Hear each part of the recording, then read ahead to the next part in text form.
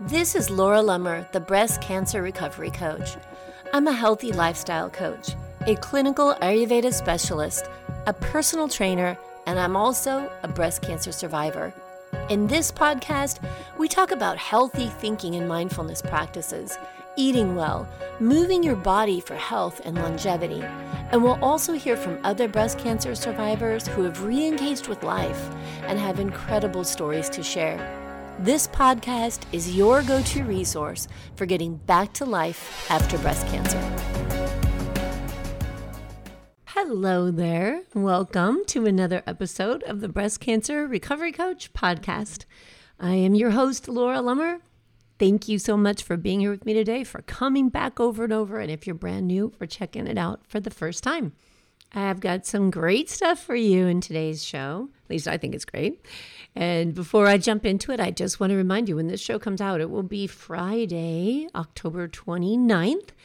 And that will be the second to the last day of open enrollment for my monthly coaching program, the Revived Membership Experience. I highly encourage you to go to my website, thebreastcancerrecoverycoach.com/revived, and check out the details on this program. I started this program, I've started many programs. I coach a lot of survivors, and this program was one that I created because I really felt like the structure of it would be able to reach more people and invite in more women who need this help and support.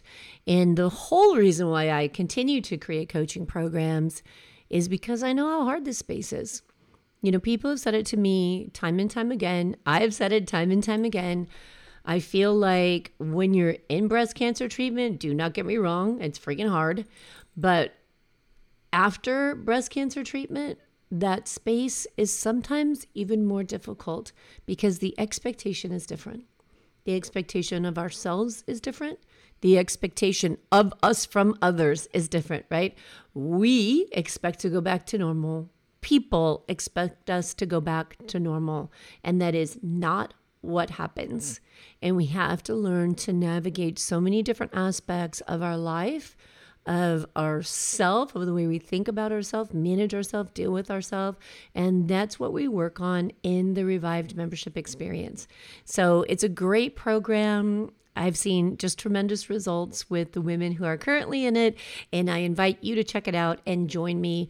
The enrollment is open until 9 p.m. Pacific time, October 30th, Saturday, October 30th. I got to get these days straight. I didn't write them down. And so go check it out, thebreastcancerrecoverycoach.com/revived. Okay, let's get into today's show. First, I want to give you a little bit of background on what I'm going to talk about. So I was reading this article by Precision Nutrition, which is the organization that I did my nutrition coaching certification through. Excellent organization. And the article was about 6 months worth of interviews they had done with women to find out why women decided to come to them for a nutrition coaching program. And they go into the different reasons. I'll post the link to the article in the show notes for this episode, which you'll find at thebreastcancerrecoverycoach.com/162. So you can read the whole article because it's pretty interesting. But what they discovered from these interviews was how much women take care of other people, how much they give to taking care of people who need care, like elderly parents or, the sick, the infirm in their life, their children, their spouses, their jobs. And then when they come to the point of realizing, well, I'll tell you what they realized, because here is a direct quote from the article. After dozens of interviews, a central theme kept bubbling to the surface. Women are extremely proud of how much they do for their loved ones, but they also feel utterly exhausted. In the process of putting so much of themselves into caring for others, they end up neglecting themselves. Their own care suffers. Exercise is forgotten. Healthy eating is off the menu. They gain weight. They lose strength. They age quickly, and their health deteriorates. That is not a good outcome. And then what really got me on this article and what really made me see how this connects to the women that I work with so much was one of the steps that they give in order to change this for yourself as a woman. And that step is to give yourself permission to accept help.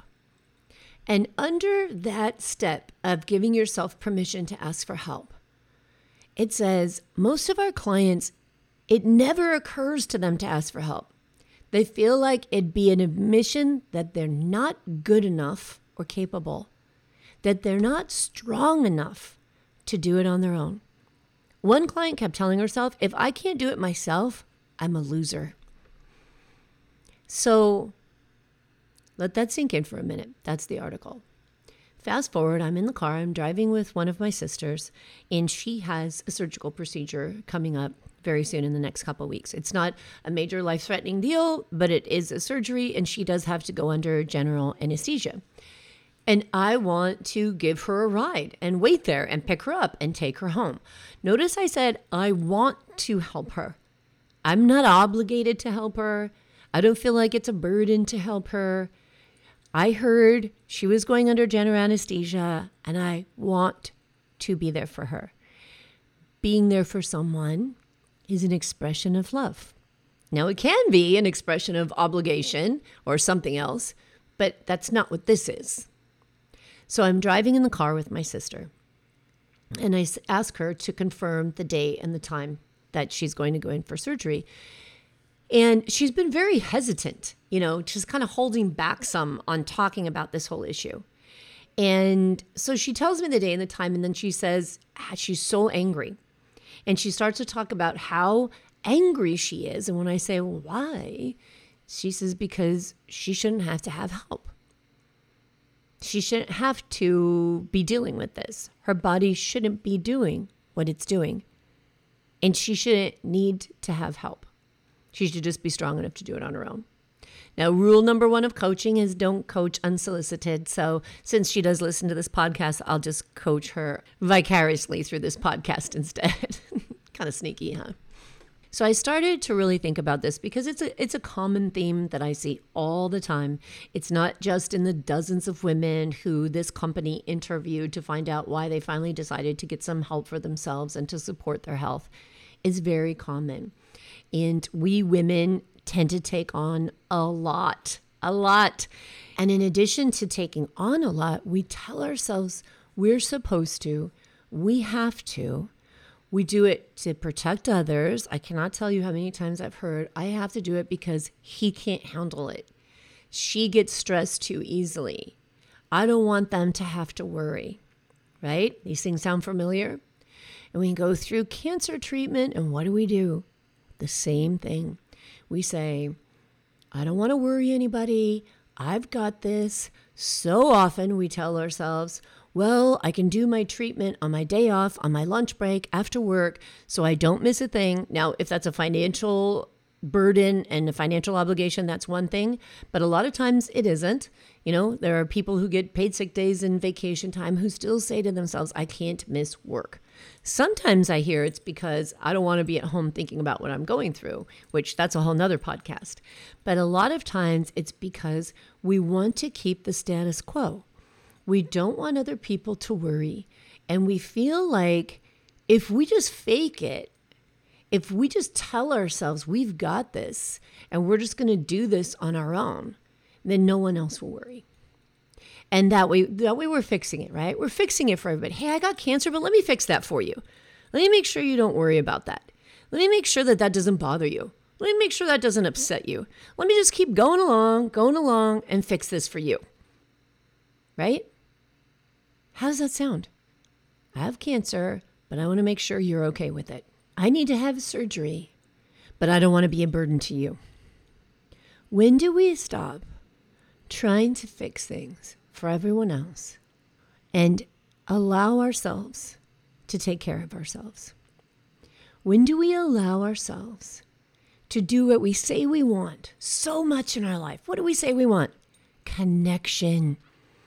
Real connection. I hear this all the time. You want to feel connected to the people that you love.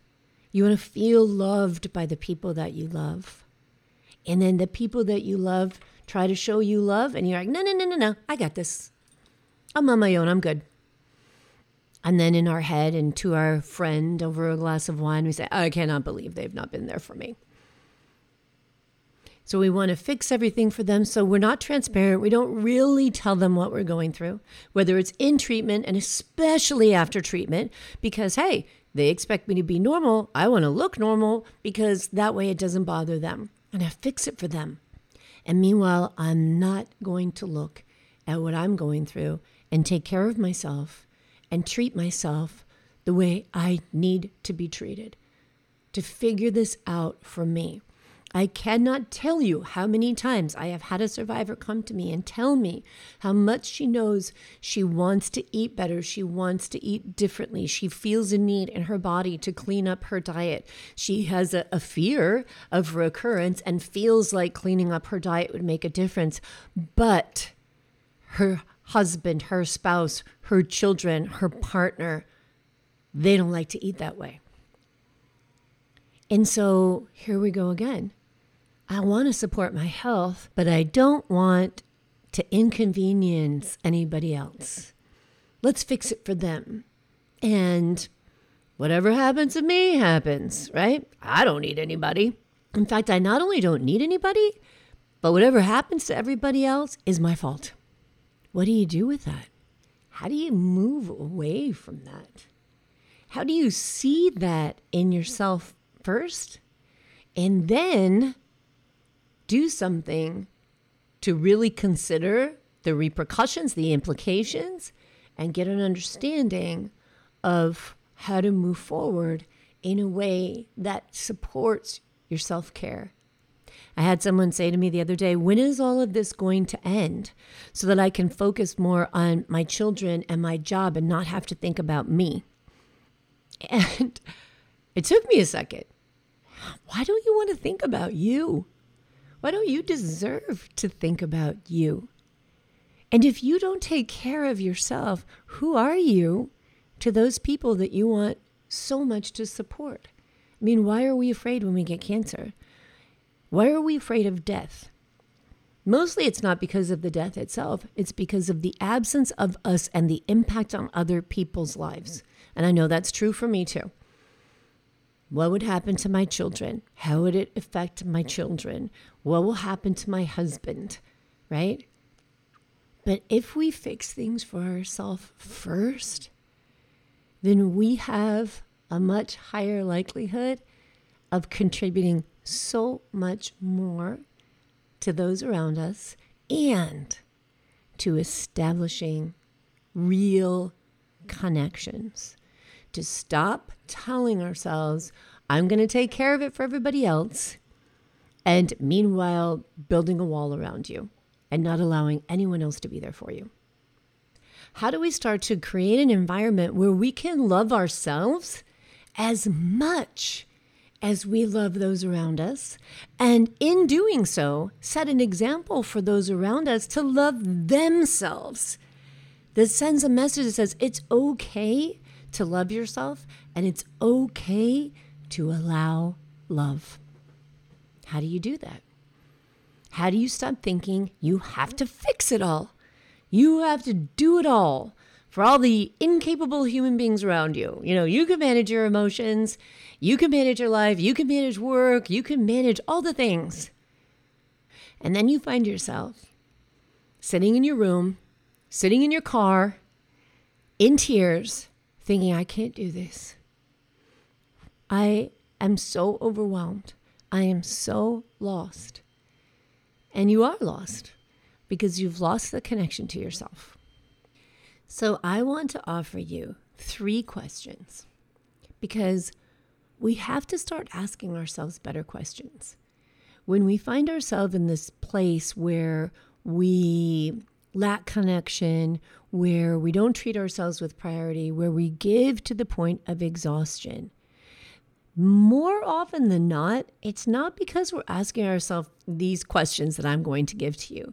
It's because we're judging ourselves. The example that I gave you of the woman who said, if I can't do it all on my own, then I'm a loser, self-judgment. The example I gave you of my sister, I'm mad at my body because it shouldn't be doing this, self-judgment.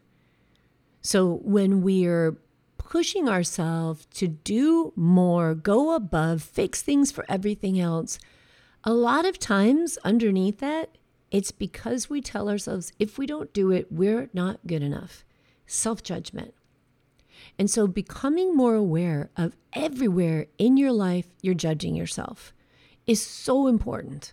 When it comes to cancer, why did I get cancer? What did I do wrong? This is such a common frame of mind, and that's just self-judgment. A better question to ask is, how can I support myself now that I'm going through cancer? What do I need to support myself? What do I need to do today to support my health and healing as I recover from cancer? What do I need to do today to support my health and healing and happiness as I live with cancer? And those aren't the 3 questions I was thinking of. Those are just 3 more that came, 3 bonus questions for you. But these are daily questions that we can be asking ourselves. And when we see self-judgment come up, we say, pull back here and take a minute for yourself to consider these questions. Okay, you may consider one, you may consider all of them, but see what really resonates with you. So question number 1, in this situation where anywhere in your life you're looking at and you think, I'm exhausted and I'm giving, and it's not that you don't love giving. It's not that you don't love taking care of the people that you love, but you see that you've gone above and beyond. And oftentimes we've conditioned them to believe we got it all and we can do it all. So they don't even offer to help anymore because over and over and over and over, you've shown you won't even accept help. It always comes back to us. So here's the first question. Can I make a different choice here that will benefit me and everyone around me at the same time? Because I'll tell you what, some of the choices we make that we think are awesome because we're fixing it for someone else are making other people miserable and causing them to not even want to be anywhere near us. Here's an example. The kids don't clean the house right. They left dirty dishes in the sink, whatever. Pick whatever kids do in your house. And you tell yourself, well, I have to do it because I'm the only one and I do it right and they don't listen. So you go and you do it and you say, there, this is the way it's supposed to be. Well, you're angry at them and you're maybe belittling them and you're maybe scolding them or maybe yelling at them, and they want to do anything they can to get the hell away from you as fast as possible. So that choice, let me fix this, let me make this right because someone else isn't doing it right, it isn't benefiting you and it isn't benefiting anyone around you. Here's another example. I am so tired and I'm so sick of dealing with the after effects of this breast cancer treatment. I hate the way that it makes me feel. I'm miserable. I can't do any of the things that I used to do, want to do, fill in the blank. But I'm not going to tell my partner because I don't want them to worry. I don't want them to think I'm complaining. I don't want them to think I'm not grateful for life. And here's your partner. Well, she's shut down. Well, she won't tell me anything. Well, she won't let me in. Well, I don't want to ask because if I ask, she's just going to get upset and shut down again. That choice is not benefiting you, even though you think you're fixing it for someone else and you're keeping someone else from worrying about you. How could you make a different choice that could benefit you and everyone else around you at the same time? You can apply this to so many things in life. And be very careful here not to go back to the same old, not to go back to what you've done that's led you to this point as a solution, because it's not a solution. Curiosity here is the key. How can I make choices that benefit me and everyone around me at the same time? And, speaking of curiosity, I love cliches because I think there's a kernel of truth in almost every one of them. But think about I guess you call it a rhyme. Is it a rhyme? I don't know. Curiosity killed the cat, satisfaction brought it back. And we think about that as meaning curiosity is dangerous because the cat got curious and that's what killed the cat. But when I think about that, I think, being curious about what we can do differently oftentimes leads us to a place where we have to face difficult things, difficult emotions, difficult conversations. So we get curious, as in this situation, apply this question: can I make a different choice here that would benefit me and everyone around me? And then I say, well, I could, but if I do, I have to have this tough conversation with my kids. I have to have this tough conversation with my boss. Forget it. I'm just going to do this and just keep fixing everything for everybody else. And so that's why the curiosity killed the cat says to me, when we get curious, we have to deal with the tough stuff and, that's so hard. And we just say, forget it, forget it. I'm not going to go there. I'm not going to get curious. Satisfaction brought him back. That means to me, it's a great thing to get curious. It's a great thing, and it's a challenging thing to look at your life and say, how could I be doing this differently? How can I get curious about this? Because if I can connect to the people around me and make a different choice that'll benefit everybody, that's going to be so satisfying. That's going to be like a whole new life. All right, question number 2. How can I treat myself as a priority? How can I give myself priority care so I have more to give to others? That's a good one. How can you be the priority? Because when your cup is full, you have more to give to others. So when you're feeling drained and exhausted, but you're judging yourself and saying you've got to do it on your own and you've got to do more for others and you don't want to worry anybody else and you don't want to make anyone else work harder, stop and ask yourself, can I make myself a priority here so I have even more to give to others? If so, how? What would that look like? What would I have to do? In the example that I gave you about someone wanting to change the way they eat but not wanting to impact anyone else in the house, I often think about that and I think, well, hold on. If we reframe that a little bit and you make yourself a priority, your self-care, your healthy nutrition, and you change the dynamics of the food and the way food is consumed in your house, you're benefiting everyone, right?